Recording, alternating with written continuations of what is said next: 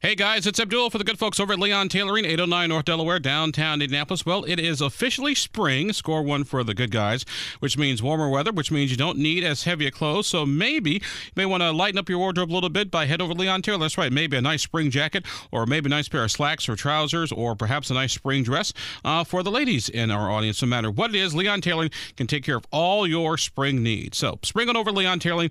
Larry, Norm, Kim, and Judy, happy to see you. Leon Tailoring, 809 North Delaware, downtown Indianapolis. Okay, we're taking from us talk to Katie Blair, the American Civil Liberties Union. And just full disclosure, they represented me in my lawsuit against the Attorney General, so we got that out the way. So, Katie, what's the next step? Obviously, it looks like lawmakers are going to override the governor's veto this afternoon. What's the next step for the ACLU? Unfortunately, it does look like the veto will be overridden this afternoon. The ACLU of Indiana will be filing a lawsuit immediately so that this law never goes into effect and trans kids are not discriminated against in sports. Obviously, I know you're not an attorney, so you can't get into the legal details of the lawsuit. But what about some of the lawsuits that have been filed across the country in other states? Well, when we file this lawsuit, it'll be along similar lines of lawsuits that we've fought and won in Indiana already. We'll be filing, this is a Title IX violation and a violation of equal protection.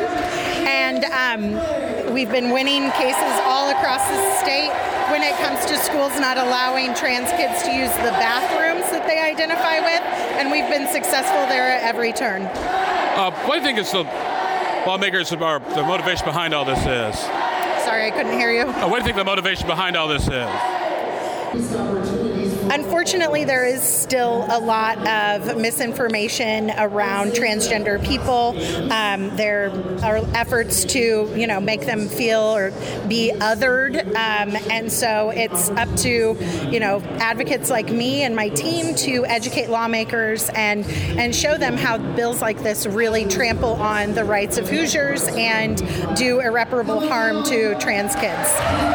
What about the argument that we talk about, the difference between males and females, just sort of physically speaking, that men are, sort of stronger than women, so when it comes to running, swimming, and if you have a transgender athlete participating in girls' sports, the transgender athlete is at sort of an unfair advantage? Yeah, what I would say is that the American Association of Pediatrics and other reputable medical organizations have all spoken out against this bill, and those are the people that are experts, and those are the people that we should trust.